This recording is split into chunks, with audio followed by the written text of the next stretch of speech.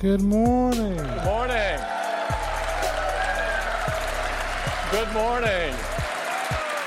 Good morning. Good morning. And welcome to Layout, a weekly podcast about design, technology, and everything else. Our main topic for this week, we're going to talk about all the new stuff announced at the Apple's September event. So stay tuned for that. How are you doing? I'm still happy to be back in our recording. Still happy? That's good. It still feels good. Well, I guess in that theme, just a quick follow-up from last week. Thanks everyone who reached out, just saying like, hey, some people said they were glad we're back, and it was good to see y'all, and it was good to read all of your tweets and stuff. So it's also still, like I said, still good to be back. Yeah, that was so nice. Feels good to be missed. Thanks, and keep tweeting at us. Yeah, it's good when people say nice things about you, like in what you do. Who knew? So if you wanna make us feel good, tweet at us at Layout FM. No, that's okay. We got all the validation we needed. Now we're good for another 4 years. I mean, I wouldn't say no to some nice tweets, but fair enough. Well, tweet at me. I'm at Rafa Hardy. Leave Kevin out of this. All right. You can include me as well. I'll accept the praise. Okay, it's like optional field in a form, Right? Yeah. Kevin is optional. If you want. Perfect. Cool. One thing that so last week we were just catching up and we were just talking about stuff that what we were up to during our break, and I left something out because I left it out because I was waiting for it to be, I was waiting to be able to talk about it publicly. But by the time we recorded, I was already able, but I totally forgot. One very cool little thing that I worked on is a series of short films led by a friend of the show, Dear Good. I think he won the listener layouty, like listener of the year or something. Chevy, you might have, if you're a long time listener, you might have heard about him.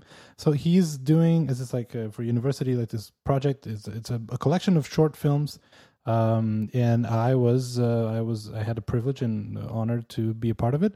So I provided the voiceover for those series, for those short films. And overall, just like cinematography in the writing, especially the writing, is top notch. And so they are being released like one at a time. And I think that the project is called Postcard Films. And we're going to put a link in the show notes for their their Instagram page. That's where they're pushing content heavily now. So feel free to follow that account. Be on the lookout for new short films.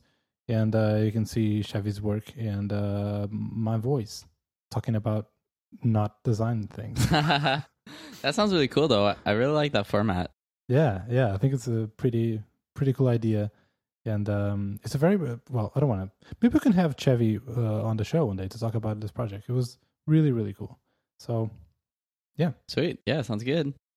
There's one more thing I wanted to mention. So our friends of Figma are kicking off a brand new critique series for new designers to the industry, or honestly, anyone just looking for feedback. And I will be the very first guest. So it's going to be next Friday. There's going to be a live stream on YouTube. So if you're interested in participating and having your work critiqued, I'll be nice. I promise. I'll give you some good tips, some feedback. I'll put a link in the show notes. And you can just add your work right there, and then we'll go through the list of the people who submitted their work. I think it's going to be super fun. So if you're interested, join us. Boom. And that's it for follow. We don't have a lot. But what we do have is a lot to talk about today. Of course. We're recording this on Wednesday, and yesterday there was iPhone Day. Happy iPhone Day, everyone. We got a new Apple event, and because, well, we're into this type of stuff, so we like to talk about it. I have feelings and thoughts. So as usual now in this show, we usually just recap the event, and we talk about what this American company announced. Oh, wow. I don't know. I'm being weird today. I don't know. Whatever. How does that feel like? Should we talk about the event? All right, let's do it. Yeah, it's kind of like our live commentary, and sometimes we go longer than the actual event itself. So we will see. I think it's pretty late, especially for you tonight, so we might not do that, but we will try our best to give our 2 cents on all the things that were announced. So I think the first thing that kind of kicked off the event was what I think was one of the most beautiful video intros that they've had in a really long time. So that was kind of like the flat, sort of like all sorts of different devices and Apple things throughout history. UI elements and Yeah, I thought that was amazing. And to me, it was just the right tone. Like, you know how they've done like the crazy, like all the apps are gone kind of thing for WWDC, and like I forgot the clicker of these. Like, I think this is definitely more tasteful. And yeah, it was incredible. Like, I think they really nailed it with this video. It's perfect. Yeah, I think it's my favorite since the well, I don't know what they call it, but like, you remember that design by Apple, just like the dots. Yes. Yeah. Yeah. And that was the one that was like 1,000 no's for every yes, right? Yes. Yeah. Exactly. I would agree. So, like, to me, it's in so the same this vein. topped that one. Yeah. I think even if you're, because I do understand that this can be weird. Like, oh my God, Apple just praising their own work and like, wow, look, we're amazing. And that's the theme of these shows. But if you're a fan, and especially like if you're a designer, just from the like a motion design, perspective, it's a really well made video. And at least personally, I go crazy when it's like, oh my God, this UI element animated into this other thing. What? Yeah. And there's a lot of interesting things because these sort of drawings are flat shapes. But you see in a lot of cases, like they actually are in 3D, if you know what I mean. It's almost as if like it's rendered as a flat shape, but the flat shape moves around, like with the iPhones and stuff like that. And I think just the way that they handle that style was like really interesting. So, yeah, very clever, very clever. Yeah, definitely keep an eye on it. We can drop a direct link to that clip on YouTube. Can we? Oh, is there a clip of this? I think it's on YouTube. Oh, I guess it's just the first, the first beginning of. No, I think they actually posted as its own video. Okay. Well, I have to check. Maybe I'm wrong. Who knows? Well, the first thing they talked about, they announced, was Apple Arcade. So we now have it's not new. We knew that was coming, but now we have a price. So it's $4.99 a month. I think they're going to launch with like 100 titles or something. Then it's like a subscription, and new games come like every month or whatever. And they did demo a bunch of games, which, oh my God, it's just the most boring thing ever. I think. And so I don't know about this, man. I don't know. Like they're going to offer 1 month for 30 days free to try. That's what a trial is. And so I guess I'm going to try, but I don't think I will subscribe to this because like gaming on iOS is a very casual thing that I'm not really into. I just don't play games on iOS devices. And they're really pushing the whole thing about every game on Apple Arcade. I think it's a requirement. But I think every game has to be available on both iOS, Mac, and Apple TV, which is, if you're a game developer, those are some very different platforms. Yeah. Like, what do you mean, like Apple TV? Do you have to support that Apple TV remote thing? Like, I actually don't know all the details. And also the Mac, is gaming on a Mac a thing? No, it's not. So I don't know. But it's not that expensive. I guess still. Yeah. Okay. My 2 cents on this is like, obviously this thing is not for me. Like, it sounds so cool, and I think the pricing, at least to me, seems very reasonable. But I felt like the games they chose to demo were maybe not the most exciting games. And they were all from like big publishers, like big studio games. Yeah. And some of them, like I'm trying to remember correctly, but there was one of them that had like bars. It was basically like letterboxed. It didn't take up like the full height of the iPad. I was like, it just seemed a little odd. Like they seemed maybe unfinished. I'm not sure, but It's possible. I'm looking at the website right now. There seems to be a lot of interesting games. Like there's a game from Us 2 that seems like it could potentially be interesting, and there's a bunch of other stuff. So I don't know if it's just that these other games will be coming out later, but to me, it seems like for people that do play games on iOS, this should be a must. You know, I would do the subscription in a heartbeat. For me, I'm not really a gamer, so I'm probably not gonna use this beyond the trial. Just try it for fun, but yeah. And it's going to be available September 19th, which it's interesting. I assume it's tied to iOS 13 release because they can't update the App Store without a whole software update. And it's interesting that iOS 13 has been delayed for the iPad, so it's going to ship with 13.1 for the iPad later. I think September 30th. I think. So that's interesting. So you can't play it on the iPad for like a couple days, couple weeks. Before. I don't know. I don't know how they're going to roll out this. It's kind of weird. The whole rollout of the new software has been, like we mentioned last week, it's been, Yeah, I think an even bigger issue there is if for things like reminders, where it requires like an upgrade, like it's a one-way street. So when you update your device, your notes will basically stop syncing to your iPad. And your Mac, I guess, right? Like they haven't mentioned Mac, but I don't know when the release date for the new Mac OS is, but we shall see. I don't think you have one yet. Yeah, and now that I'm thinking about it, like it sounds so weird, and I guess I should look this up, but what are the new features in Catalina? I don't even remember. Sidecar, that's interesting. Oh, yeah. You have all the iCloud stuff, of course. But that's not even coming in 13.1. Am I right? Well, you know what? I assume, not assume. I suspect that maybe with all the problems with iCloud, maybe they're also Catalina related. Mm-hmm.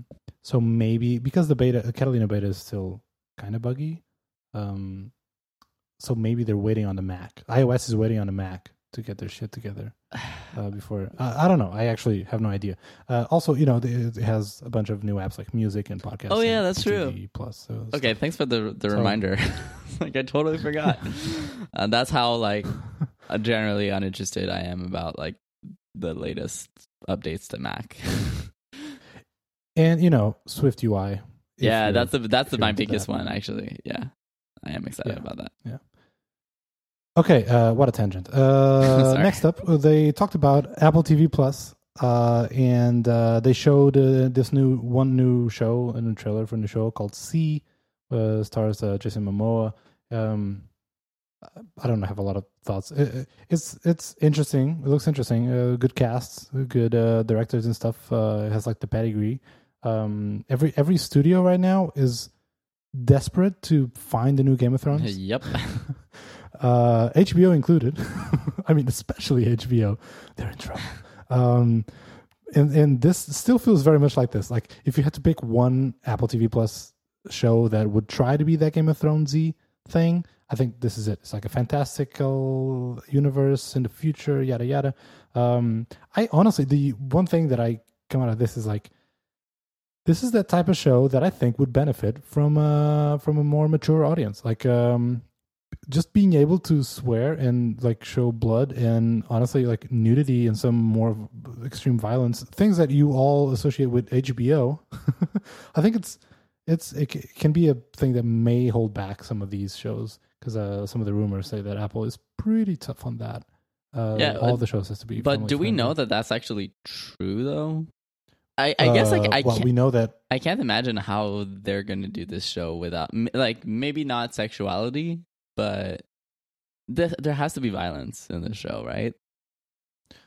Well, it depends on the level of violence. I actually don't know how that regulation, the ratings I don't know what the details, but I don't think this is what do you call it? What comes after PG-13, like for mature audiences? Rated R? Yeah, I guess so. Yeah, so I don't think this is a rated R show. I don't believe that any Apple show is rated R. Yeah, I don't know. We'll see. We'll see. Ding. Damn, that's good. The very interesting part of this announcement was the price, and the price. But Kevin, will you allow me to go on a tangent before we address Apple TV Plus? Can we go on a tangent just to talk briefly about Netflix and Disney Plus? Yeah, sure. Let's do it. Because I saw in the notes that on one of our side dishes is something you would like to talk about eventually. I am fascinated by this space, the streaming. Okay, this is going to be a tangent. So I'm going to start just by saying that there's an amazing YouTube video that talks about just the state of Netflix, effectively, and I'm going to put a link in the show notes. So almost everything I'm going to say is just I'm just ripping that straight off that video. So all credit goes to Screen Rant. But I think it's interesting to look at the landscape of streaming services, where Apple is going to debut, and get its foot on the door and try to, coin some space for it. So like Netflix, as we know, is huge, and they were the first real streaming service, right? So it was like they coined binge watching, right? They coined all the like Netflix and chill and all the like just pop culture media references. Like streaming is Netflix. They were the first. They nailed it. Very successful.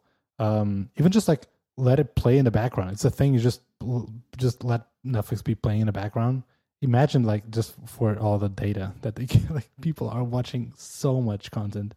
So they are VC backed, they have a lot of money, and their whole thing is like create all the content, right? We've seen this from, a while now, that they shifted into producing more in-house content than just trying to license other shows, which was a very smart move, I think. But then in Q2 of this year, for the first time since 2011, which was when they dropped the DVD subscription service, remember? Yeah. So for the first time since then, they lost subscribers in the US, and they forecast. It's not like they lost some, like they forecasted for that quarter, for Q2, that they would win 300,000 subscribers, and they lost 120,000. Yeah, that is pretty bad. That's rough. Their stock went down 10%, and that's pretty bad. So during this period, one of the things that they did was that they raised their prices by $2, right? I don't know if you remember that. Yep. So, yeah. So this is the state of things. They're not good. And by the way, so the reason why Netflix like gave for this, for this shift was that the content that they released led to just slow growth. Like the content was not good enough, effectively, which was like an interesting excuse, like a reason, I guess, for this. So, and now introducing Disney Plus, right? Disney's coming to the game. Like Disney is a money-making machine, as we all know. 10 out of the 15 top global box office hits are Disney's. Just to put things in perspective, they own movies and content.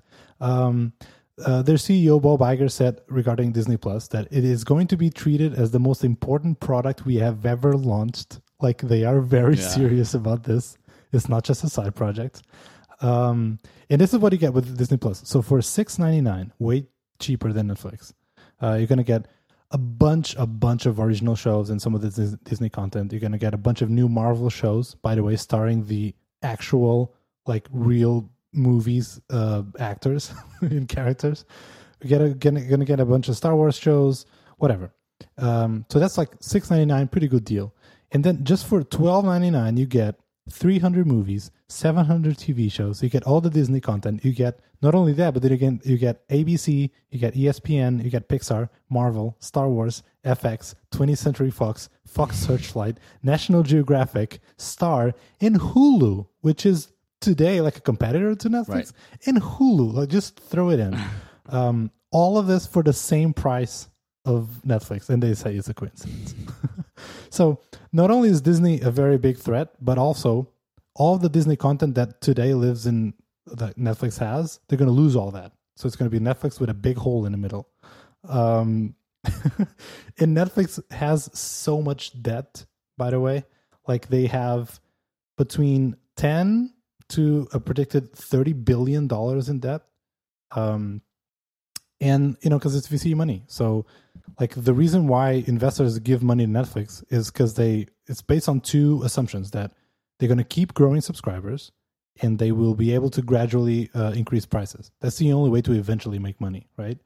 And so that's why when they lost subscribers, they couldn't say that it was because they raised prices. Because if one of them goes down for the other one to go up, this equation doesn't work. So that's why they said, well, it was probably the content. Okay, sorry, tangent over. So this is the landscape. Netflix is in trouble.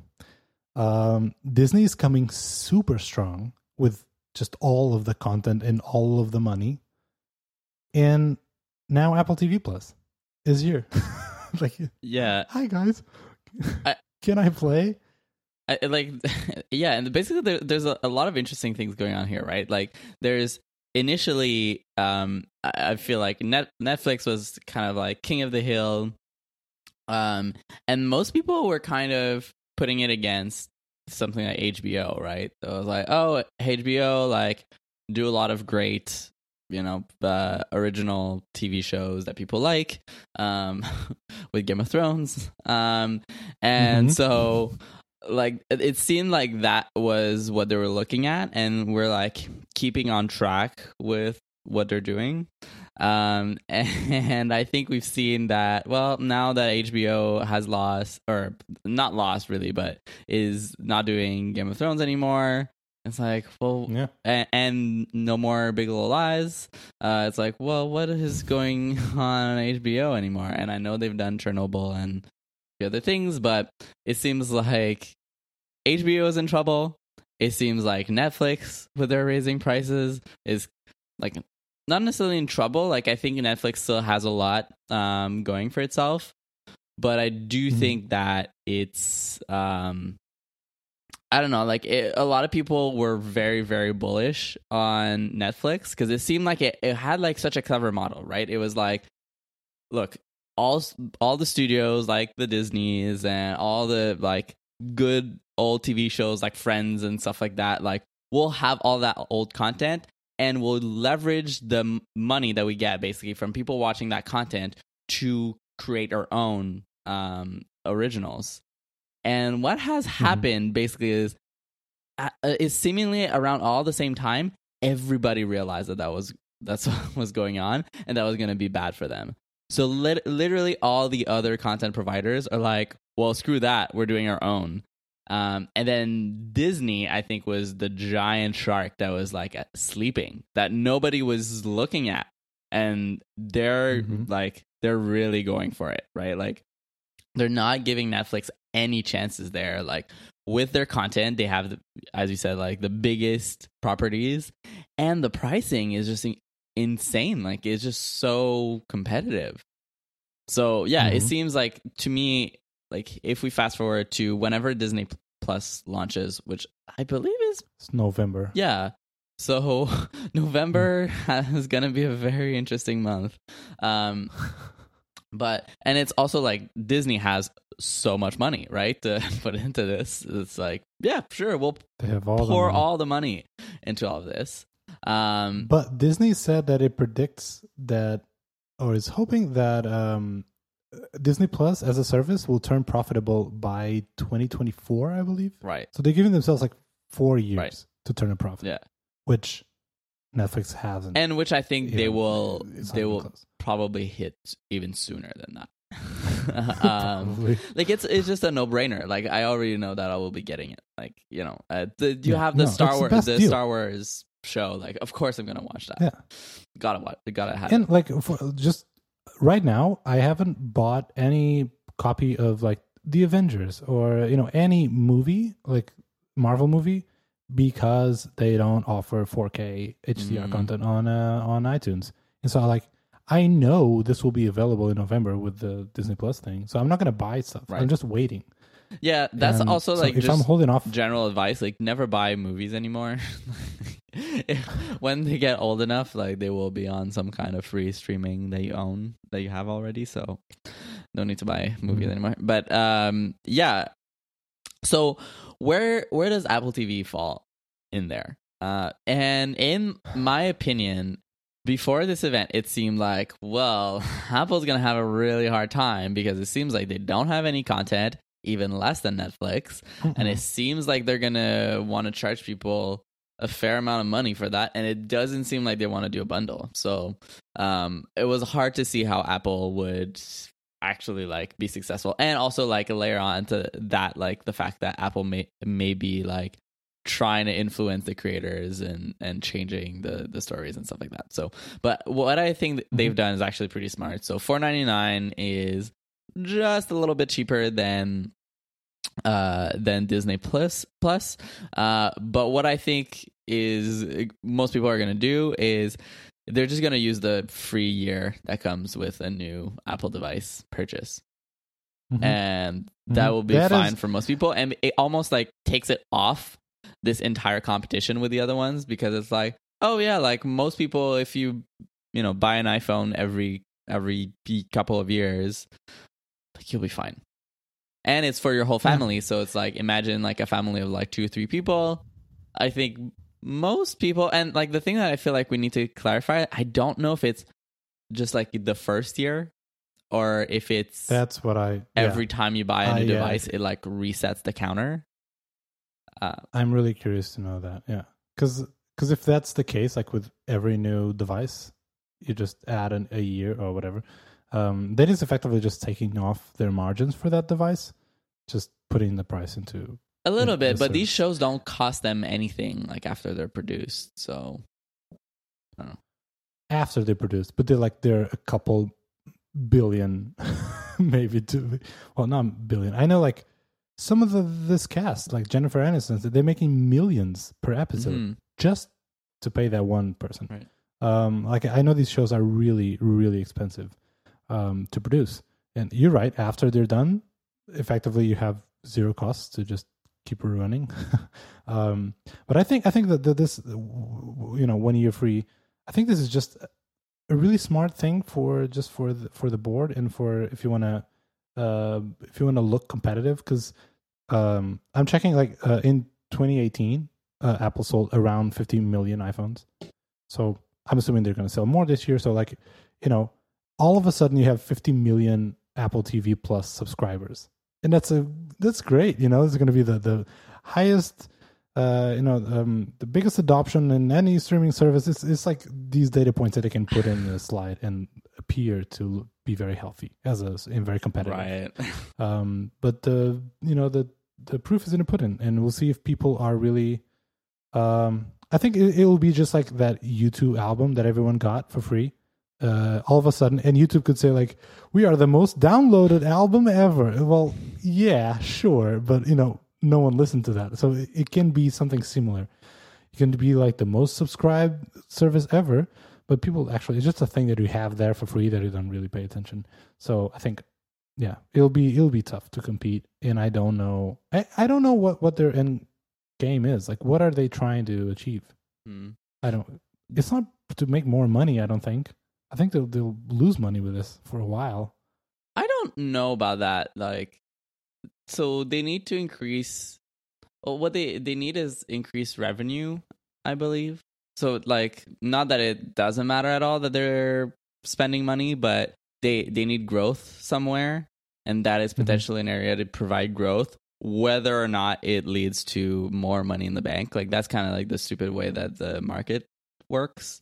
At least right now, because it's the same idea as Netflix of like, well, eventually we can raise the prices and do things, and that's useful. And also, as people keep their iPhones for longer and longer, like some people keep their iPhones for 3, 4, 5 years.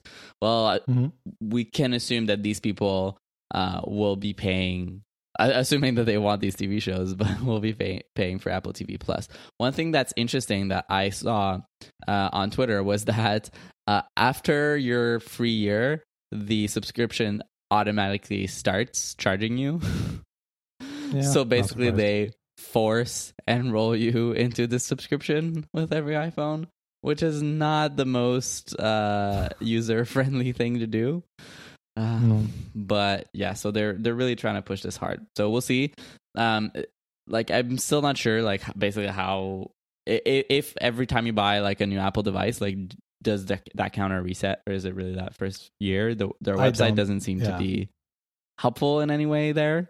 I don't see that happening. No. Like one of the things that I'm slightly concerned about personally is like, do you remember that that quote from the I believe it's the CEO of Netflix? It was like, our biggest competition is sleep. And I feel like it's getting real close to that line. Like there are mean, just Disney too is many be like, shows. hold my beer. You know. Yeah, exactly.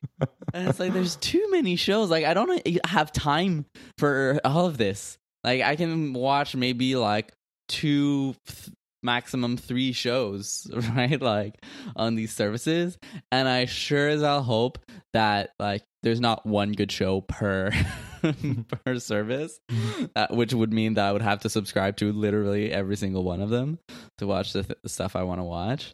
But I think in the future, like I'll have to start making some harder choices about what do I keep and what do I let go. So I don't know. See. And one last little thing: Disney Plus will work with the Apple TV app, and the Up Next thing, and Netflix doesn't. Another. Ooh, That's like the yeah, straw that'll that's break gonna be my really camel's back. You know, like okay, bye Netflix. Anywho, okay, we should move to hardware. And so, actually, can we just not talk about iPad, please? Yes, please. It's cheaper. It's not new, and iPad Air now is still in the like. Why does that model exist? Not sure. Whatever. Yeah, in my notes I put iPad section, aka Jaws reminds us of a bunch of stuff we don't care about. Mhm. Okay, so before we get into hardware, Apple Watch and all the phones, should we take a quick break to let you know about our sponsor? And this one, it's a pretty cool offer, so stay tuned. Kevin. Yes. So let me tell you about Pork Bun. Are you thinking about building your portfolio? Pork Bun offers free .design domain names. Boom. So .design is just like .com or .net or any other TLD, but it's so much more relevant to what we do as a designer. So it lets potential clients or employers, if you're looking for a job, know what you do, and even like right when they see the URL of your website. It helps you with your branding. It looks great on resumes, business cards. And to me, like it's even a way to like get a good a good domain name, because so many of the .coms are gone, and like to me that's kind of .design is the second best. And Pork Bun is offering our listeners a free .design domain name for an entire year. That's super cool. Their .design names, domain names come with free Whois privacy and SSL certificates, as well as a free trial of a Weebly site builder to get your portfolio up and running. So you can go and claim your free .design domain name before someone else does. Honestly, like it makes total sense to do that. It's free, so why not do it? When you get to checkout, you can use the coupon code LAYOUT. Just head to porkbun.com now. Use the coupon code LAYOUT. We'll put a link in the show notes if you want to have a direct link. Our thanks to Pork Bun for sponsoring this week's episode of Layout. Hey Kevin, do you know how you can go to my website? I wonder. Rafa.design. Boom. That's actually so- like a super cool domain name. Or yeah, is that a domain name? Yeah. Yeah, I always like somehow through this this ad read, I like kept thinking, wait, is domain name the TLD or domain name the whole thing? But yeah, that's a really cool domain name. Cool. 4 letters. Super neat. There you go. Well, the TLD is longer than the. But it's like dot design. It's so easy to remember. Boom. It's like Rafa dot design. Perfect. There you go. Actually, I'm going to snatch a couple of free domain names for myself. You listener, if you take advantage of this amazing deal, let us know what some of the cool domain names that you got, and if they're live, like if they link to something. I'm thinking now next week. You know what? Pork Bun is going to be back, and we can feature some of your own pretty cool domain names. So if you want free traffic and free exposure, let us know. Let us know what kind of domain you got. Boom! Yeah, cool. That sounds awesome. All right. Thanks to Pork Bun. Thanks, Pork Bun. That's a fun name, by the way. Okay. Hardware. Apple Watch and iPhone. Let's start with the Apple Watch. There's a lot of notes in my notes, but I feel like there's not a lot to say. Just quick little thing to start. So they start the thing with a very heartfelt video about how Apple Watch changed some of their users' lives, and it's mostly related to health. Like, hey, Apple Watch made me avoid a heart attack, or Apple Watch has helped me with whatever, and it's really cool. I know it's Apple tooting their own horn, but still, I think Apple Watch is a very personal, just good feel device, if that makes sense, in a way that iPhone and phones and computers and stuff, they're great, they're amazing, but there's also a lot of bad stuff that comes with it. Like even all these screen times and just how you use your phone, and just people being addicted to their devices, and it can't. There's some problems with it in today's world. Whilst the Apple Watch, for me at least, it feels like it's just a very passive, just a piece of technology that just improves your life a little bit, right? It's not. I don't know. This is something personal to me. I really like it, and the whole video was kind of cool. The Apple Watch just wants you to be healthy. It wants what's best for you, right? Like your Apple Watch is like, look, I know you're being productive and you're having fun on your computer, but you should take a walk. Like you should get up. You should see the world. So it is like the ultimate feel good product in that way. And like, I don't think you've seen a lot of stories of how like, oh, my computer has saved my life. Like even if like computers in general like have saved lives, this is a much direct correlation, and just the fact that there's so many of these stories is really awesome. So yeah, I think I love that video. It's a way of like, it's just such a big portion of what Apple Watch offers you is just health related, not just like health and fitness, but just your health. Which spoilers, pretty important. So, and there's a lot of features that I personally hope that I will never use. And, it's not a lot of companies just want to build features that you might not care about, but like the fall detection, it's like, I hope I never use that feature. I love having it, or like, just, it can send you a push notification just if your heart is going all over the place, right? Your heart rate, stuff like that. It's just, I don't even know if it's working because I only know, when it does. But it's good to have. And just two little things that I noted about this video, just small details. On the whole video had a border radius. Like had a little. I did notice that as well. And initially was like, so they feature a lot of what I assume are real FaceTime calls with customers. And the FaceTime window has that rounded corner thing. So, they're trying to mimic just because it's a phone or whatever. But then all the shots that are not from a call, they kept that frame. So effectively the whole video has like a border radius frame, which was interesting. And another thing, you remember that the one kid who is in the autistic spectrum, but he's a runner, and he uses Apple Watch to listen to music because loud sounds and stuff can freak him out when he's running. So having headphones while he runs helped him. I think that was really cool. And you see what I assume is like homemade videos of the kid actually running with headphones.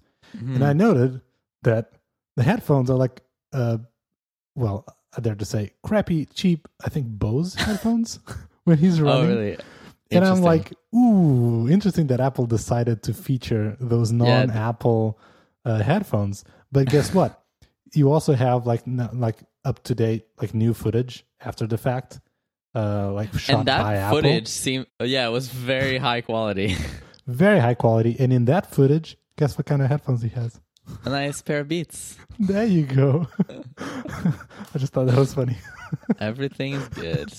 Apple will be like, hey, can we go to whatever you live and just record a couple, shots? But can they please not use those crappy headphones?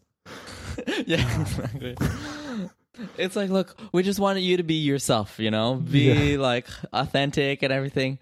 But can we please give you new headphones? Please. It will look so much better in the video. It's probably just for the pairing, easy pairing. That's what you want with the Apple Watch.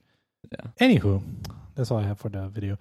So features of this new Series 5. Kevin,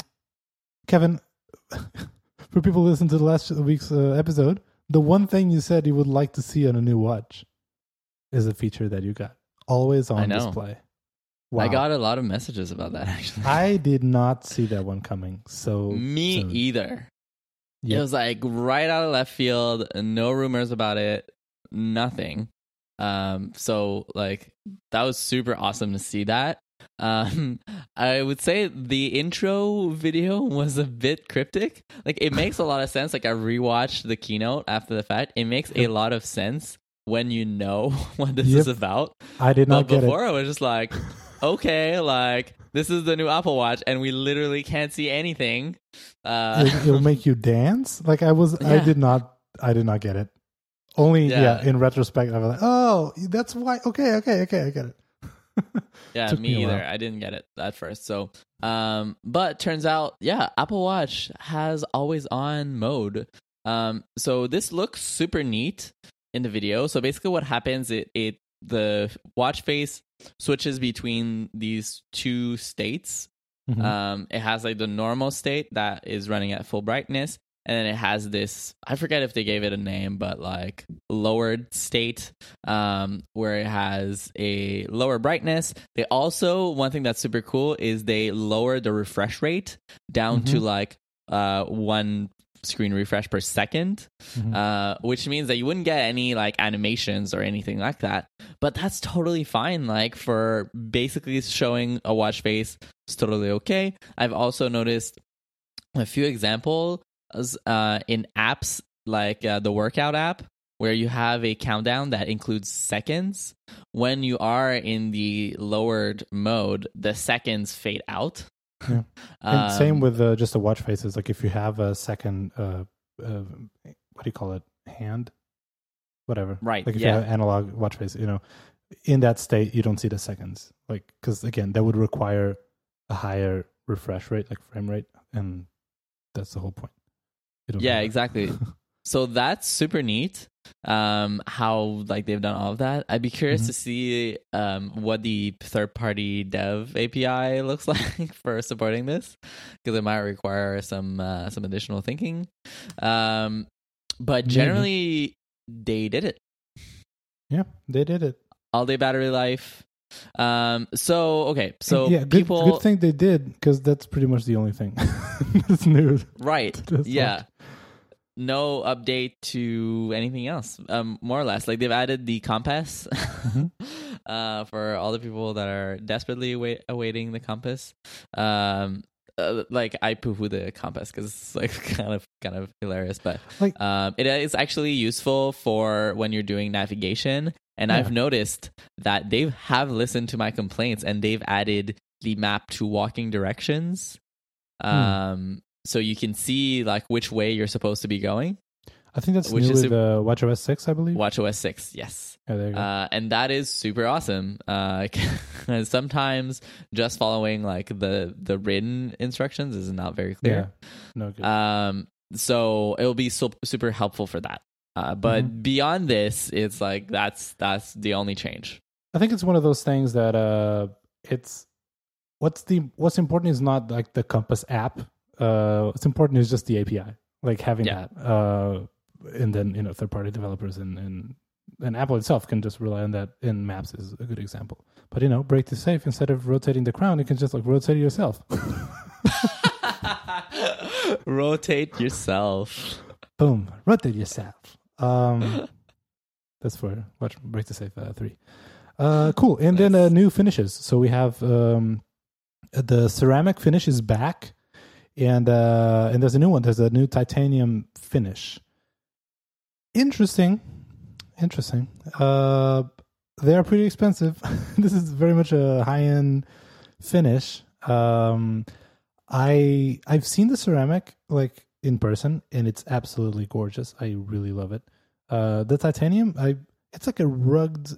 It's not as smooth surface as all the other materials. I'm curious to see it live, in person. But regardless, even though I love ceramic, I don't see myself spending that much money on an Apple Watch. Mm. Yeah. What about you? Yeah. What do you think of these? There's a lot of things in life that I find that are really beautiful and really tasteful and really cool, but that are totally not for me. This is one of them. That it's it looks awesome. I think in the abstract, but I don't really see myself rocking a pure white Apple Watch. That's just not really my style. So the ceramic, not for me. The titanium one is very interesting to me because it is lighter than stainless steel, and is an interesting new look. It's also only $100 more than the stainless steel, so it's technically still feels within range. It's not as crazy as the ceramic one. Do you know if it's as shiny as the stainless steel? No, it's not, because it's brushed. So it has more of a matte, brushed metal look. Which is pictures doesn't picture really well, basically. Even in the photo that they use to announce it, it basically doesn't look any different from the other watches. But I've seen some photos online, which I might try to dig up and put in the show notes, that show a little bit how it's different. I have to say, seeing the pictures, I'm also not sure about the look. It feels rough. It feels like what the stainless steel version looks like before it's polished. But it can be an interesting look. So I'm not sure. I will definitely go in the store and see it in person. My question for you would be, I know you're an Apple Watch user. Is this something that you think you would get? Would you buy this new Series 5 watch? Or maybe you've bought it already, actually, because it's already for sale. Okay. Let me first answer the would you, and then I'll answer if I actually have, which is weird. Because I buy, because the Apple Watch doesn't have that long of a lifespan, right? You probably will upgrade. If you're an Apple Watch user, you probably will upgrade every 3 years, maybe. Eventually. It's not like a watch piece for life, right? So when I am ready to spend that much money on a device, I also have that in consideration. How long will this last, right? Right. And so, although I just said that I love the look of the ceramic one, at the end of the day, I use the Apple Watch for a lot of stuff, including I would say almost especially for fitness, just for working out, running, just gym and stuff like that, swimming. And for those, in that context, just having a very expensive or shiny, stainless steel watch, it just doesn't. First, it's not good. It's heavy and it's not as useful, practical. But it doesn't look good, right? It's if you could only buy one pair of pants for everything that you do. What kind of pants would you buy? I love sweatpants. The answer is sweatpants. Probably, yeah. If you're gonna have to use the same pants for working out and working just at the office and go, it's tough. So I just say, okay, where do I spend most time in, right? So I also love just the look of the stainless steel, and it looks way more premium, and I think it looks great. So if I'm going out for dinner or going out at night, I think it looks better. But at the end of the day, I spend way less time in a fancier context than just more practical, almost sporty look, right? So that was a long rant. Just to say that I love these, but if I'm going to buy only one, I think I'll buy the most practical for me. Usually that is the aluminum one, the cheaper one. Thank God it's the cheaper one. I did get my first Apple Watch Series 0 was stainless steel, and I love it. And I just, even the fact that it's heavy sometimes feels good. But ever since I got the aluminum, and I don't dislike it. So all this to say that in that context, like the sporty thing, this titanium is the one that I'm really curious to see it in person, because there's a lot of athlete gadgets and gear and stuff, like high-end bicycles, for example. There you see a lot of bicycles in titanium. It's a material used by athletes in some gear, some context, whatever. So I would love to see how that feels in, because it's lighter also than steel. Would that be a thing, like a more expensive, more premium, but still sporty and casual case? We'll see. Now, if I have bought this, no, I haven't. Just because. Okay, I had to add one caveat though. In the Netherlands, that's where I live. Hi. Apple hasn't made any deals with the carriers for cellular Apple Watches. So you can't buy cellular versions of the watches. And with the Series 4, so last year, I don't know if you know, but like last year, only the aluminum model, you would have the option of having a non-cellular, just what do they call it? I think they call it the GPS only model. So if you wanted to buy stainless steel, well, you could only have the cellular model. So last year, what they did here in the Netherlands, and where you can buy a cellular version, is like, well, then we won't sell those. So today, you can't buy a stainless steel watch here because you don't have the cellular version. This year, I was really hoping that we would finally get the cellular version, but we still don't. But now they are still selling those models with no cellular. So in the US, you can't buy a Series 5, let's say in ceramic, just the GPS model, which, by the way, it's kind of silly that you would buy that because it's $100 less. So if you're spending like $1,600 on a watch, what's more or less $100, whatever.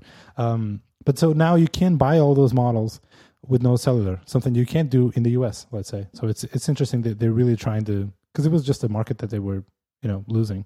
So, no, I'm not going to buy one because, what do you get? I'm sure the always on display will be super cool. And once you have it, you can go back. I know all that. I'm aware. But just for the money, and effectively that's the only thing you get that encompass, it's not worth it for me. Unless I really fall in love with the titanium finish, and then we'll talk. Right. But it's even on their marketing pages. If you do the compare models, they never compare Series 5 with Series 4. The Series 4 disappeared. It's not mentioned anywhere. It's the same for anything but the display. Yeah. Yeah, because it's effectively the same. And if they were to compare it, it wouldn't look good for them.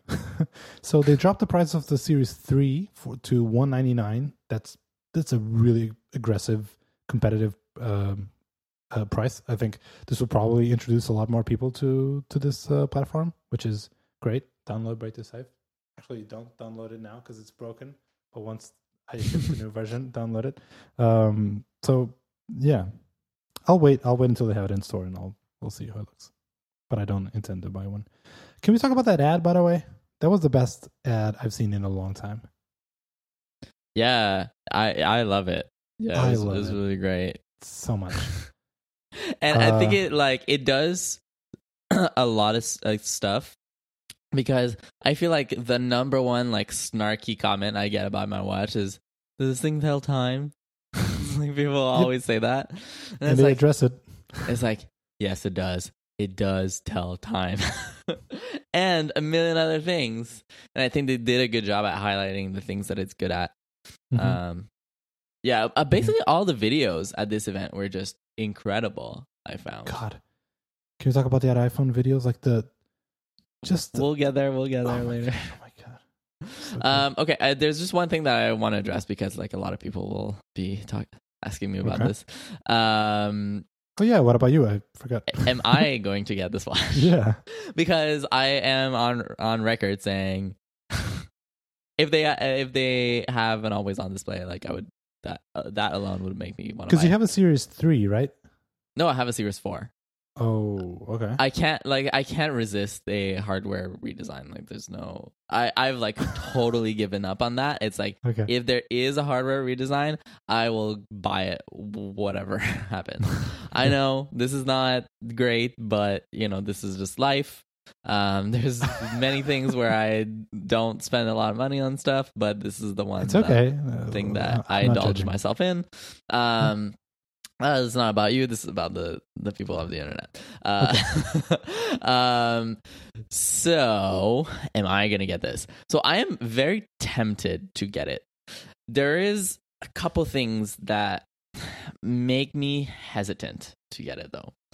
So, one, I feel like it's kind of along the same lines as you do. I find that this is like sort of MVP update, where it's like there is one thing that I really want, but literally everything else is the same, like the exact literal same. And if like it's like I want this feature, but it would feel horrible to buy a whole entirely new stainless steel watch for this only thing. And then the second one is that only thing that I really want, it's not like it's full always on display. Like it's it's like a dimmed down version. And I'm very like I think they've done a good job at like not being like misleading you into thinking like, oh no, like everything will be the same, don't worry about it. It's like, no, like there will be differences, and things that are white will turn black and so on and so forth. I guess like what I'm saying is I really want to see this in person first. Because if it is like really dim and it's like, oh yeah, like you can kind of sort of see what's on the screen, but it's, it's not really great. I feel like I could hold off 1 year and potentially like next year, unless they make it drastically thinner, they would have more battery to spend on just like either making it brighter when it's in the dim mode, or it's enabling more things, or if it's having some like a higher refresh rate or anything like that. But right now, basically, it feels like we're having, at least, I guess we don't know yet, but I'm still doubtful that we're having the full always on mode. And I kind of have a hunch that this might not be everything that I've always wanted. It might be like I might go into a store and be like, oh my gosh, this is totally fine and I really love this, I want this, but I remain skeptical for now. And so because of that, I did not place an order for the watch. But I am tempted. Like it is like this is something that I really truly want, and I think it's probably the biggest thing to the watch that like will have a day-to-day impact on how I do it, on how I use it. So we'll see. But Apple is like really putting me I'm in a bit of a pickle here. I feel like if it had like a couple more features, I would have been like, yep, like bought, like no brainer. But this is just so close to the one I already have. And also I'm on the stainless steel bandwagon. It would kind of feel like a step back to be getting a aluminum watch. So it's like, yeah. So I will be holding off, I think. But we'll see. I'll reserve judgment for when I see it in the store. Fair enough. So, by the way, real-time follow-up. I'm just checking on the website. I'm just checking again on a Dutch website, and now they're only selling the aluminum one. But I could have swore that I've seen all of the other ones with no cellular because I was looking for it. So maybe it was a mistake and they corrected it. So, okay, now I'm just very confused. So Or maybe you accidentally loaded the US version or something. I just didn't notice. No, because I was really looking for like a GPS model. I mean the cellular model in the Dutch website. I couldn't. Okay, well, all of that may have been false. Anyways, people don't come to the show for accurate, precise information about that kind of stuff, right? Get your news somewhere else, people. Please. I don't want that responsibility. That pink Apple Watch Nike version thing. God, it looks really good. The pink strap, pink and black. Love it. Anyway, okay, should we talk about iPhones real quick? Please. Okay. So iPhone 11 and 11 Pro, and can we talk about that naming for 1 second also? Yep. So it's the first time we were calling an iPhone Pro, and I think nothing matters. Like the only reason was that ever since they introduced the third iPhone model, the name was kind of messy. And so I think the only reason that they're introducing this Pro, I think, from a marketing perspective, is just so they can say iPhone 11, which was the 10R, is the cheapest model, and iPhone 11 starts at this price point, and then the more expensive ones look even more like appetizing for, they look more, I don't know what to call them. Like they look like a better investment because they're the Pro version. That's why it's more expensive, right? Because before it's like you have the 10S, the 10R, in the 10S Max, or whatever they call it, Plus? No, Max. It was kind of weird if you were not aware that the 10R is actually cheaper, but it's bigger screen size, which that's what people care about.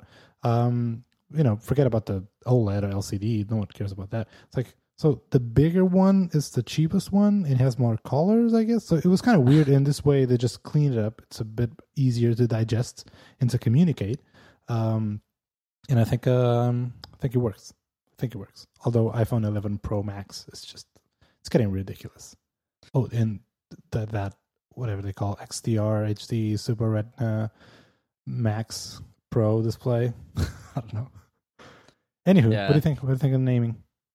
Yeah, naming's fine. I think they were in a bit of they had like some trouble basically with the previous naming. It was like it left no room for them to go. And this seems like a much better system that just like will scale better over time. There's the like weirdness around, like the iPhone 11 Pro Max sounds a little bit stupid, but I have been thinking about this and it just makes it so much easier to talk about like, oh, is this the Max or is this the normal one? And so I think it's useful to have some kind of name for the big one. And they wanted to reserve Plus for the Apple TV Plus and stuff like that. So, yeah, I think that is totally fine. Cool. Kevin, I'm going to be totally honest. I don't have a lot of things to say about this. The phones are not that big of an update, industrial design, apart from the finishes and colors, and that camera bump. They're pretty much the same. Still looks like their previous versions. I guess we can start by talking about the finishes and the colors. The 11 colors, well, not 11 colors, the iPhone 11 colors. Oh God. Okay. They're pretty like muted, almost like pastel like colors. Yeah. Which is a big departure from, last year with the 10R. Were very bright, vibrant colors. Yeah. I am not a fan. I prefer me either. Oh man, I prefer. Who the hell wants these like washed out colors? Yeah, I don't get it. Yeah, although either. The purple version is welcome. I like it. But did you see? I think was that in the initial introduction for that one? But there was one that had like sort of like bright purple, like flashy neons things. I was like, ooh, this looks awesome. Like this is like a bright neon purple one. I was like, oh no, it's just like the lighting. It's actually like not that purple. So yeah, it's pretty muted. It's pretty muted. I don't know. I don't know. Well, I feel like, who's gonna get that green one? The green one looks bad. The it's red almost one like looks amazing though. Like the deep colors, that's what we want. I don't know. that's what people want. That's what I want. It's like I don't get the people who pick the colors for the iPhones. It always seems to be weird for some kind of reason.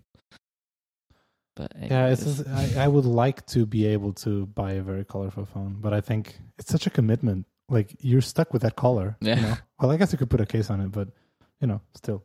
Hey, can I just say one little thing on the iPhone 11 marketing page, the website, where you can pick the colors.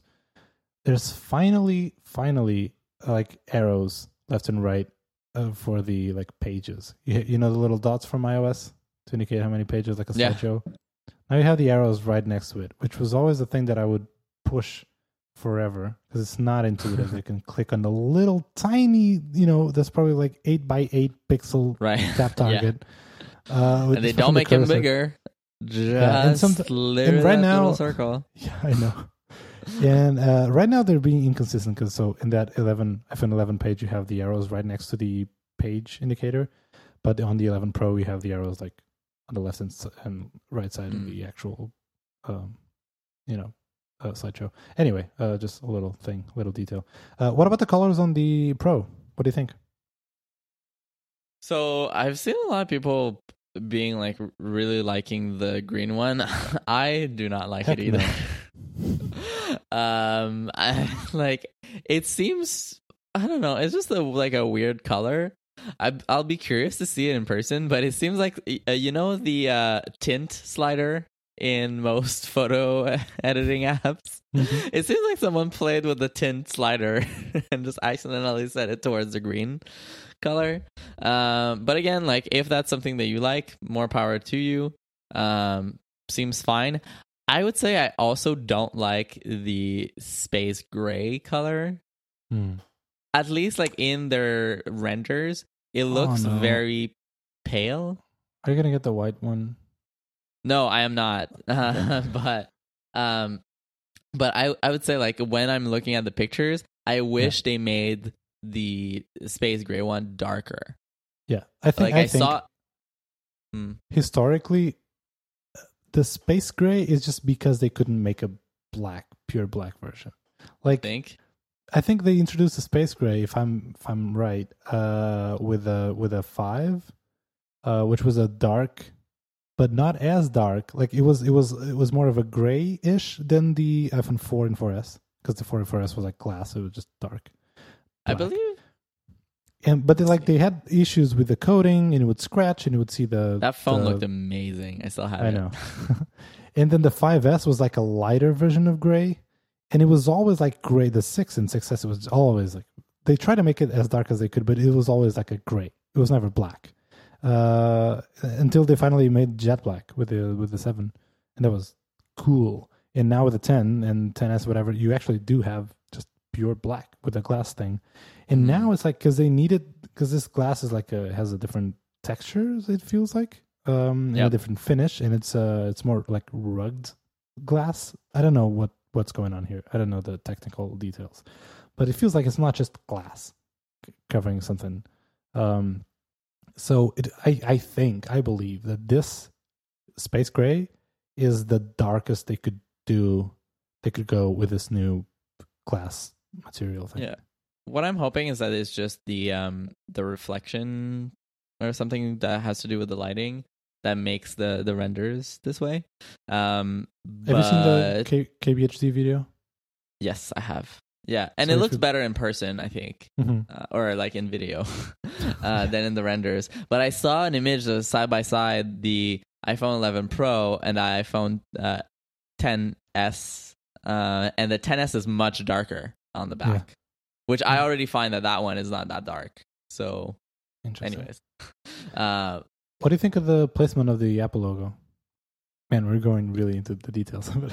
Yeah, like placement of Apple logo. I thought I wouldn't. For people really listening, like if you haven't seen this, the Apple logo is like right in the middle, like vertically, right in the middle of the case. As in, like previous models, it was like probably 1/3 if you divide it in thirds, whatever. Please. Yeah, continue. the placement. I thought I wouldn't love it, but I'm fine with it. Yes, like I don't care that much. Mhm. What do you think about it? Yeah. Okay. I don't even know why I asked the question.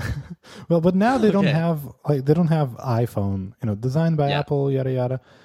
They don't do that anymore. So if you remove that, because I feel like that would kind of balance out. So if you remove that, it's just the Apple logo, which I still think in Europe at least they're gonna have to have the, all the symbols that. Yeah, like the garbage icon and Yeah. stuff like that. Look at this with a big ass crack. Do you see that crack? I have a crack. Ooh, that's bad. I know. You know look how- like someone who needs a new phone. Dude, I know. Do you know how much it would cost to replace the back? So I like have a crack on $500? the back. What? $500. Yeah, close. $500 or $600, something like that. Yeah. Do you know how much was this case? Still very expensive though. Whatever. $80. So whatever. So that's all for the colors. I think the colors are a downgrade from last year. I prefer last year's colors. I mean, but the whole whatever. look of the phone, I think, is a downgrade from last year. Yeah, agreed. Then that camera bump. I guess we Like could talk even the about it. matte finish, I like. Obviously, this kind of stuff you have to see in person, and like maybe I would love it, but in pictures, I don't think it looks better. Mhm. I think it looks a little bit worse. It might be better like when you hold it in hand, but yeah, in pictures, this phone just doesn't look as good as the other one. Agreed. Another thing that these phones have is a new chip, A13 Bionic, whatever. Apparently, it's very fast. Fast chip is fast. That's what I have in my notes. It's the first time that they had like a VP or whatever, senior whatever person responsible for all the silicon team at Apple. It's the first time we have someone from that team on stage talking about that. It's usually like one of the features. They talk about the chip. Yeah. But right now they went into detail, and I think like at the end of the day, it doesn't matter to consumers like how many transistors there's in your iPhone in the chip. But I think they were really, really proud because apparently Apple is one of the very few companies, if not the only company, making substantial improvements and breakthroughs in silicon and all these chips. And I think they're one of the first, at least, shipping chips to consumers in the 7 millimeter nano. Oh my god, I have no idea what I'm saying. 7 millimeter thing. You know what I'm talking about? Nanometers, I think. Nanometer. They shrink Yeah.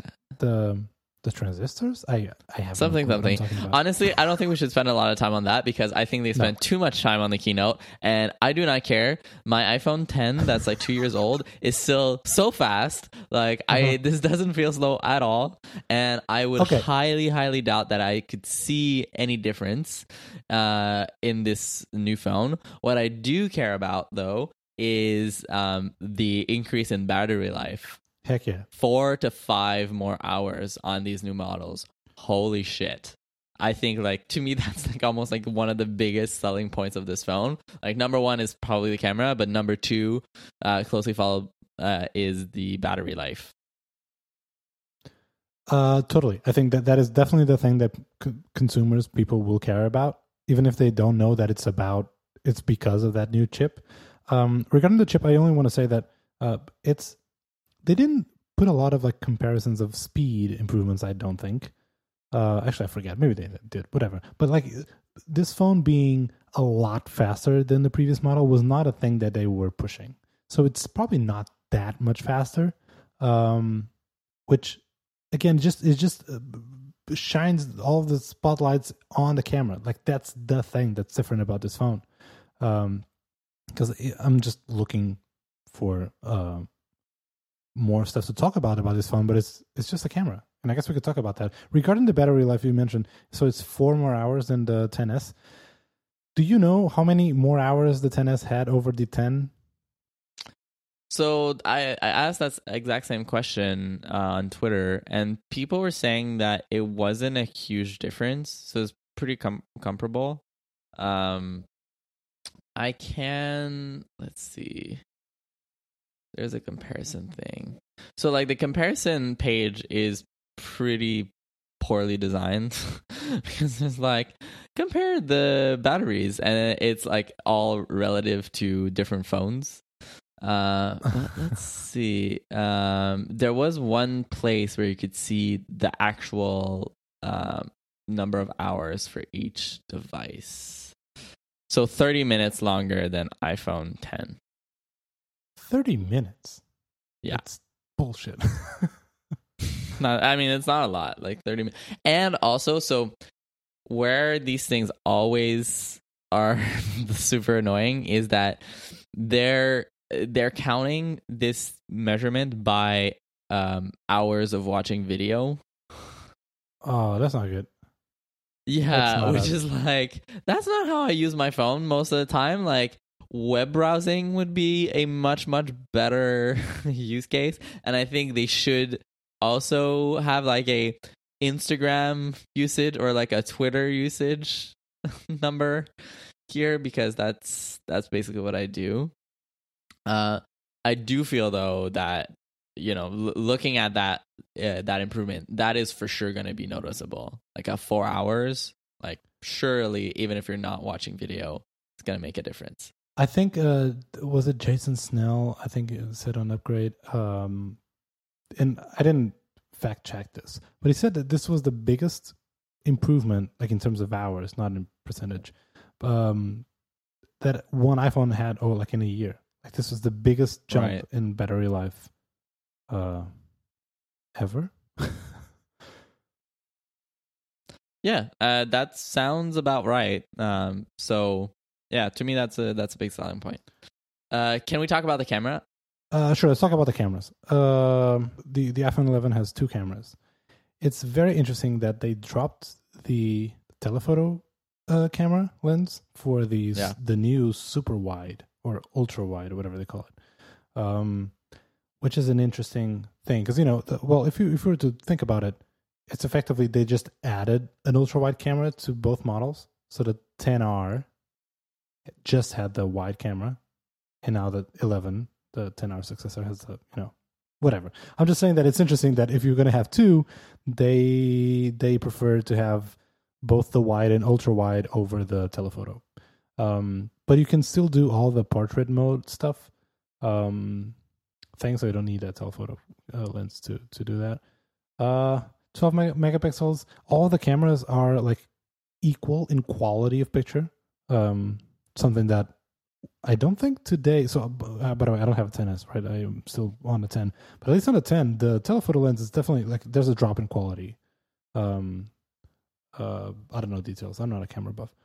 Whatever. So but it's nice that like all the feature parity between cameras. Like you can record a 4K video at 60 frames per second using any of the cameras. They are being super smart in where, like, if you're zooming, you're switching between cameras, they do their best to match the just color correction and overall just quality of picture, so you don't notice. Because today it's very noticeable. If you're zooming slowly and you switch from one camera to another, you can totally see that. I think it's smart to have put the ultra wide on the iPhone 11 because honestly, to most like regular people, they can already zoom in. Like that is a thing that they can do anyways, even if they don't have the portrait or telephoto lens. So and most people already do. We as tech nerds, we know that the quality is way better when you do the 2x with the actual lens. But I would argue that most people are like, mostly the same.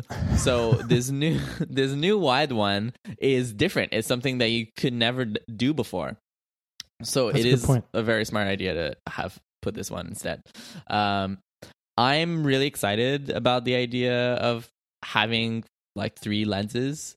For me, like I use the telephoto lens a lot whenever I shoot. So it's like I would not want a phone without it. So I definitely like iPhone 11 is like not even in the question for me. I think it's super interesting, like a lot of the stuff that they're doing, like you mentioned, how they transition between different cameras. I am a bit curious about how they do that. So for example, like in the viewfinder, you have like the typically you have black bars, but in this new iPhone, they're semi-transparent, and you see like basically like the wider viewport of the wider lens. I think that's But really these- smart. But these lenses are not aligned. I don't think. Are they? Or maybe this actually does work out so that like I don't know. How do you line these things up? Because they have a little bit of a different point of view. So do they just like, does the viewfinder only take the wide angle one and then basically like shows you the cropped kind of version? And then when you take the picture, it actually takes it with a different lens than what you're seeing in the viewfinder? Or does it That's a try good to do question. some weird, like, you know, sort of skewing and sizing and positioning of the what the other lens is seeing That is a match? good question. I have no clue. I haven't even thought about it. Here's one thing that I've heard, again from Jason Sell Upgrade. If you take a picture at 1x, and again, you can still see, you know, in the UI, like data coming from the ultra wide camera. But if you take a picture using the 1x, just the default wide camera, I think there's like there's like a time limit. But if you edit that photo after you've taken it, you can crop it out, so you can use the data from the ultra wide, so you can get more. You can crop it, you know, zoom out, Right. which is, I don't know how that would work, because effectively you're taking two pictures and you know, aligning them somehow. I don't understand how to do this, but I know that like there's always it's always capturing data from other cameras as well. Yeah, so that'll be very interesting. But yeah, I'm just excited to be able to take wide angle pictures. Like I'd be curious to see like how it affects my photography. So that seems great. They talked about the deep fusion stuff they were doing in the keynote, and this is where I find that things start getting very fuzzy around the details. Because Phil Schiller was like, look at this incredible image that you could have never shot on any other camera before. And it was honestly like a picture that looks just like any other picture I've ever seen before. There was Like, I don't know, like, lot- could you there tell was a a difference? lot of detail, especially in the subject's sweater. Like Was there though? it looked like a very, very, very sharp, detailed picture. So effectively, I think to sum up what that deep fusion thing is you take a picture, the phone is actually taking 3 different pictures with the 3 different cameras. It's going to analyze pixel by pixel which of the 3 cameras which of the 3 pictures that it took has the most detail, and use that data effectively to compose. It goes over every single pixel in a second or whatever, and it composes the most detailed image that it can, which is all bananas, right? This is completely bananas. But cool. I am not a camera, but like I'm not into that. I'm not that much into photography. There's a lot of these technical terms that I think what the iPhone can do now, and even show you in the camera UI, a lot of this stuff it just flies over my head. Like I don't know. But I kind of really like the fact that Apple is showing just how much they care about photography. I think like before, I think that a lot of people associated Apple being a fan of is like Apple is a fan of music, right? Apple with the iPod, with iTunes Store, they would always do something that just for the sake of music, just because they really love music, and also to make money. But you know, like it's something that they set budget time on stage, just because we love music, and that's why we spend so much time, you know, dedicated to this industry. And I think now, camera, photography is the new music for Apple. The fact that they designed a custom typeface just to use on the camera app. I love this. I love it. I think that just right now, when the little zoom wheel, when you're switching between zooms and you see the 1x, 2x, 0.5x, they also just tell you the millimeters of each camera, which is a detail that consumers like, hey, me, I know what it means, but it's not something I would care to see in the UI. But that's something that well, now they're showing, because they're treating the camera app like a real pro camera. I wonder if some of this is only available in the new pro phones, or if this will also, if you're going to have this in, actually, I guess I could try. I was wondering about this too, because it's not in the iOS 13 seed that I have. It is not. Yeah, and I have a feeling, and I'm happy to be wrong on this, but I have a feeling that it will not be coming to the old phones. yeah. They're just like, it's too bad for you. You're stuck in the past with your old camera UI. Because I recently I fired up my iPhone 7 Plus, and it's just like hilarious to see like how the status bar is like an old style status bar. And it still has like when you're in a call or something, or like a screen recording, it takes over like the whole thing. It turns red. Right. And it's like this just like didn't update any of these things. Like the way you pull up notifications center is still by swiping up from the bottom. It's like weird how they don't like bring these new devices into the future in these ways. So yeah, I have a feeling that it might not come, even though they totally could. Like, there's no real reason They could. that they. But I think that that they don't want to do that. But the camera and the Photos app, especially iOS 13, it's night and day. It's just so much better. All the editing tools in the new iOS 13's Photos app, especially for video. Like, yes. we went from not being able to freaking do anything with video. Just you could trim it, and even if you trim it, you're going to save it as a new clip. Don't get me started. Like that's all the editing power you had for a video. To now you can mirror it, you can flip it, you can crop it, you can adjust brightness and contrast and all the stuff that you can do for pictures. You can do for video.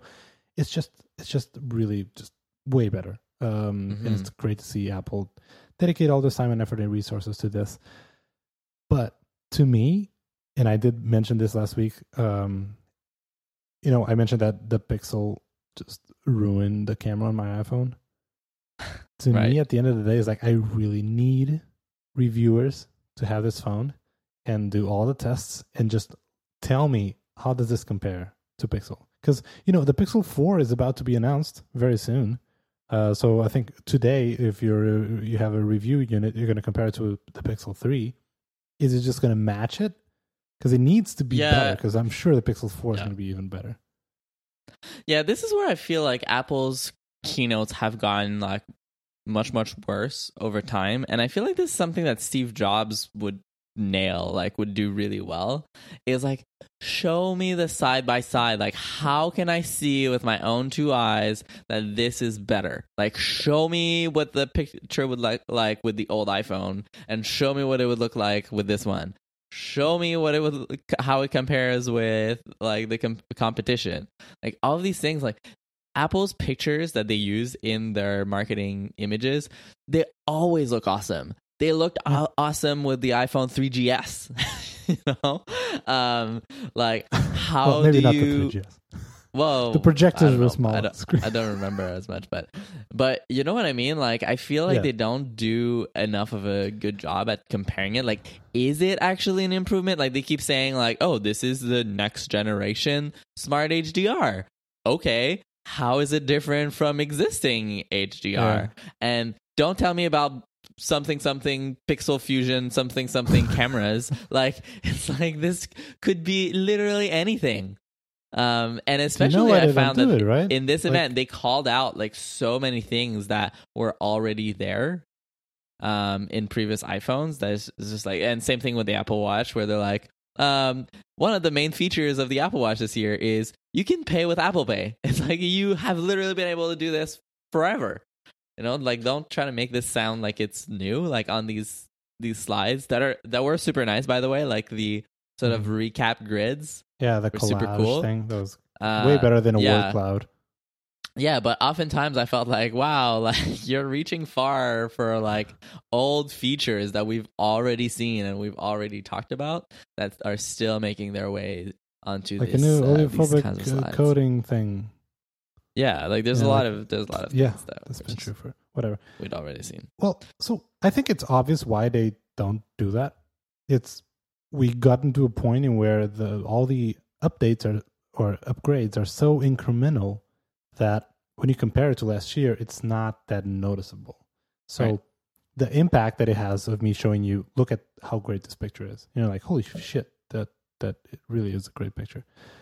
It has a different impact than if you compare it to also a nice, but maybe not as nice, but still very nice picture, right? The jump is not as noticeable. And that's true not just for the camera, for everything. Like, heck, they demoed a bunch of games, and then they demoed a bunch of games before announcing the new phone, and then when they announced a new phone with a better GPU, better whatever, they also demoed another game, and I think it even looked worse. Like, it's not, we're not getting that much of a jump in any part of the phone, really. The camera is still the biggest jump, and yet, I think, and also they don't compare it to the competition because I honestly don't think they would win. They wouldn't make them look good. So, yeah.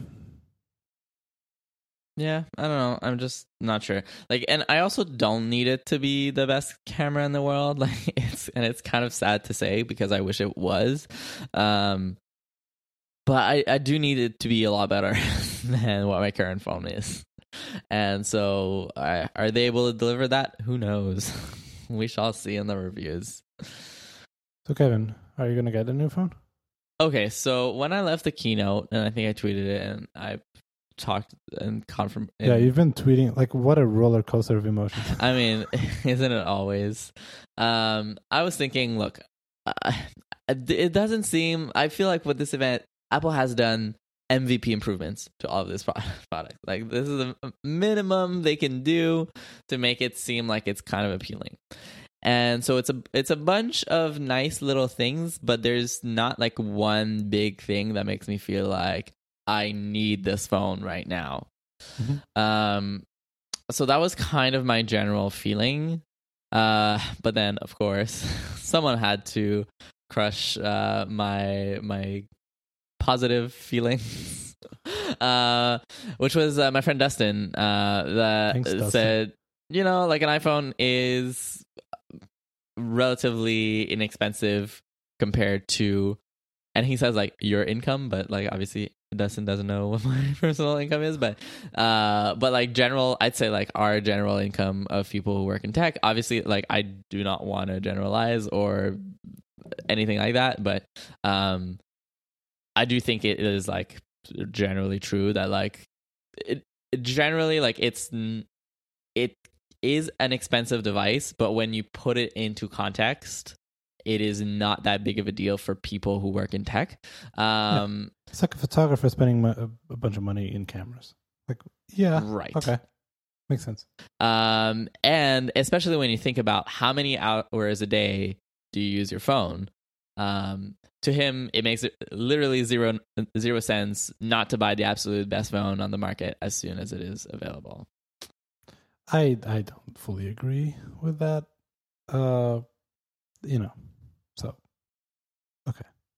But I understand where it's coming from. It is tricky. I feel like I do agree to some extent. Like, I feel like there has to be a line, right? It's like, okay, like what if the only thing they did was make the CPU 5% better? Like, it's like, is that worth getting a new phone?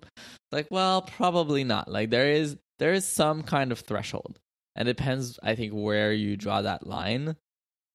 But I do think, given the fact, I think I was looking at the stats, and I spent like close to like 3.5 hours a day on my phone, which is a lot. But it's like, yeah, like this is probably like the one device that I use the most in my entire life, basically, right? Like I use this thing all the time. And so I was thinking like, well, maybe like, because this phone does have like a couple interesting improvements. Number one being the camera. Having a wide angle camera, I think, would be really interesting and would potentially like do a lot for like the photography that I do. Because I do a lot of architecture style photography, which I think could be really interesting, having a wide angle lens on me every single day. Two, I desperately need to fix the not white balance, but the exposure problem on my phone. Like this is like driving me insane. How every single picture is blown out. And so this could 100% totally be fixed in software, but it seems like they won't. So honestly, at this point, I'm close to buying a phone just to get that fixed. And then number 3, 4 hours of battery life. Like that would be really nice. That's a big one. Again, assuming that it's a true 4 hours of battery life and not a like pretend 4 hours when you basically use your phone to do nothing. So what I've decided is, and there's still time for me to change my mind, but what I've decided is I will be ordering this phone. I will get it. I will try it. I will do my own comparisons. And if I feel like it's not enough of an upgrade compared to the phone I already have, I will just return it. Fair enough. So what do you think? Because in an ideal world, like I would just basically wait for all the reviews to come out and everything. But I feel like there's not enough time for us to test everything. And I can't take the risk of getting it like 2 months later.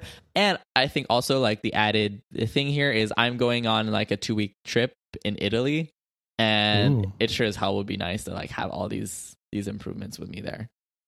So that's fair enough. Fair enough. I like if I don't have to, like I know that it's a thing. Like I just want to. Like I don't feel it's fine if I don't get this one. It would be fine. But I am getting one. The reasons I give myself is the camera would be nice. Like I just again right now the camera on my 10, because I do own a Pixel, it's just embarrassing, and I would like my iPhone not to be embarrassing when I take pictures. That's one. Second is, again, keep in mind that I'm jumping from a 10, so there's a lot of features that were true also for the 10s, but that's something I never got the 10s. So that one being the dual SIM with eSIM thing support. Because right now I do own 2 phone numbers, one Dutch and one still my Portuguese one. Right. And right now that Dutch number is being used in the Pixel, but I don't carry the Pixel with me all day. So it would be nice to have both of my phone numbers in the same phone. That'd be cool.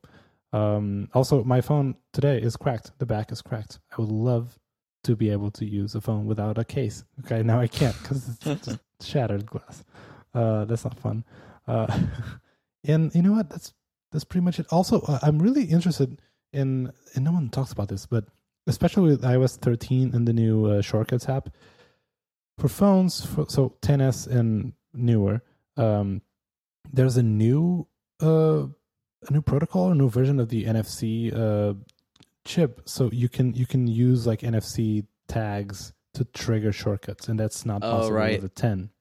And I just from the nerd in me would like to play with that, buy a bunch of like NFC enabled stickers and do something like I'll have a sticker right next to my coffee machine, so every time I get coffee, I'll just put my phone next to the coffee machine and it automatically log like a new 100 milligrams of coffee to my health app or whatever. Stuff like that. I just want to play with that because I have a bunch of ideas. So all of these little things, and the fact that it would be nice to have a new phone. Looks, fun fact: the the Apple Card packaging. Yep. So if you have an iPhone 10s, they send you one that has like a little sign that's like, "Hey, put your phone here," and it will like all magically come up. But if you don't, they have it doesn't have that symbol, and it just says like "Open the Wallet app." And so, I do think like there's a lot of useful uses. But what if you have a 10s and you order your Apple Card with a 10s, and they're like, "Ooh, they have a 10s. I'm going to send them with this fancy new packaging that you just have to touch your phone." But in the meantime, your phone breaks, and then you have to go back to your old phone because you broke your phone, and now the whole onboarding flow doesn't work. Well, I'm just saying, man. I'm just saying. But cool. But yeah. Okay. Well, I guess that's all right. So they've changed the time now. It's not the same time as usual that they're doing the pre-orders. We shall see how that affects things. All right. I think we've covered it, right? I think so. That was a long show. Not as long as the okay. keynote, I have one more thing. in the spirit of Apple keynotes. Uh-huh. Okay, so I don't know if you've been paying attention, but like that's certainly like something that I've noticed more and more with each keynote is Apple has been like slowly but surely evolving their keynote style for how they do these presentations. And I really like where they're going. Like they're trying a lot of new things and doing a lot of like cool designy things, which I think like just end up making for a more engaging presentation.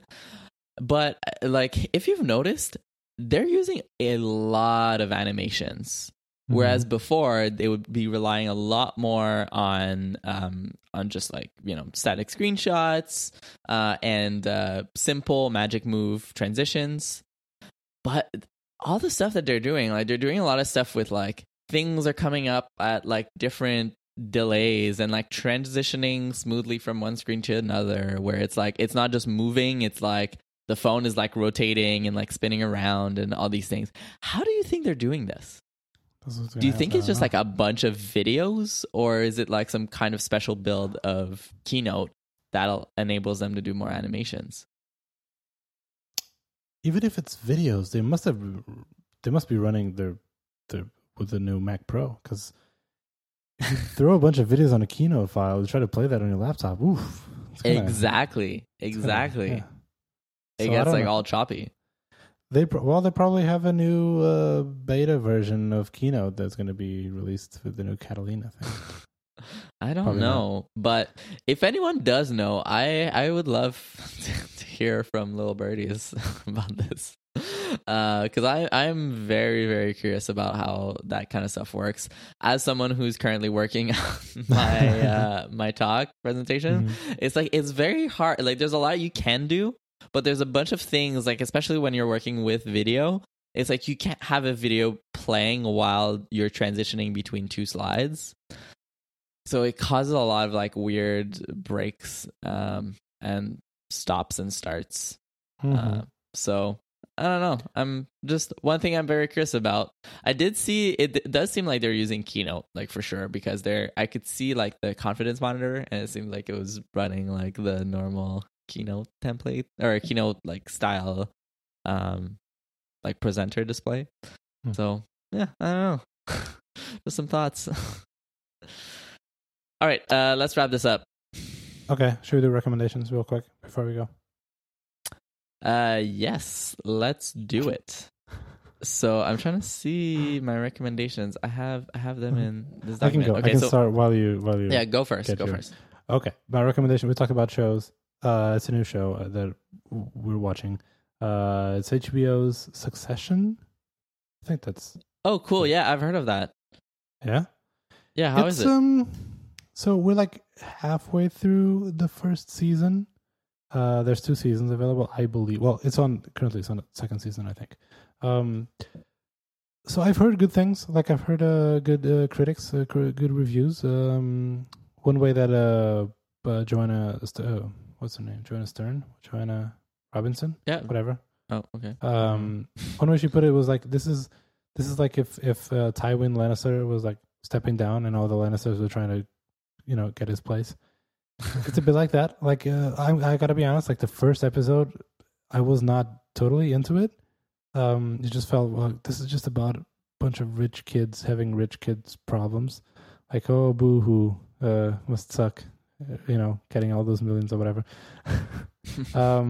But the show really gets, I don't want to say better, but the plot just grabs you more and more as you go. And right now I think we're in episodes 5 or 6. And right now I'm really into this show. It gets really good. So I would recommend it. So if you're looking for something to watch now, it's on HBO again. It's called Succession. I guess I can give a synapse. How do you say that word? Synapse. I don't know. Synopsis. Whatever. Oh, great. IMDb. Succession follows the dysfunctional American global media family. Cool. Imagine like if what's the name of the guy that owns Fox? Like Fox, something Murdoch. Rupert Murdoch. Right. So imagine that he is stepping down all of his properties or whatever, and all of his sons and daughters and whatever want to take charge of the company. Wow. Whatever. It's a good show. Watch it. What about you? Cool, awesome. So I'm following kind of in the same line of thought. I'm recommending a movie, and I don't watch a lot of movies these days, but this was a very good one. It's called Burning. I don't know if you've heard of it. It was directed by, I haven't heard about it. It was directed by Lee Chang-dong, which is a director that apparently is like really talented, and you can see that in this film for sure. It's a Korean movie, so you gotta watch it with the subtitles, and I am getting better with the subtitles. Story of my life. Yeah. And it's this like super engaging sort of psychological thriller. It's very hard to describe, but it's like you're at the edge of your seat the whole time, but you're also kind of like not sure why. Like it is very well done. And basically the sort of like premise for this film is this guy named Jong-soo, which basically like runs into this girl named Hae-mi, which is a girl that like he knew before, like when he was in school, and she like they start talking and like they get along pretty well initially, and then she is going away on a trip to Africa, and then when she comes back, she has a new friend that also lives close to them, and that person is very strange. Let's just leave it at that. So yeah, it's like super well done. It has really great reviews on Letterboxd. I would love. It's like it is the one clarification that I want to mention is it is one of these types of films that you're gonna want to discuss after it ends. Like there's things to talk about. So I'm gonna watch it, and maybe for me it's right up my alley. About it next week. Sure, yeah, if you want to. Like an upside down. Check it out. Cool. Okay, that's it for the show. Thanks for listening. And you can follow us on Twitter. We are at LayoutFM. Tweet at us and say nice things. We always appreciate it. Maybe we'll get a shout out next week. You can follow me on Twitter. I'm at Rafa Hari. Kevin is at Vernal Kick. You can find the show notes, like links for all the stuff in the videos that we mentioned on our website. That's layout.fm. And this show is part of the Spec FM network. So if you're looking for more shows to listen to, check them out at spec.fm. And lastly, once again, thanks so much to Bark Bun. Don't forget that you can get a free .design domain name if you go to our website and use the promo code layout at checkout. Free for a year. So thanks Bark Bun for sponsoring Layout, and thanks for listening. And I'll see you I was going to say tomorrow, but probably next week. Yes. See you next week. Bye. Bye.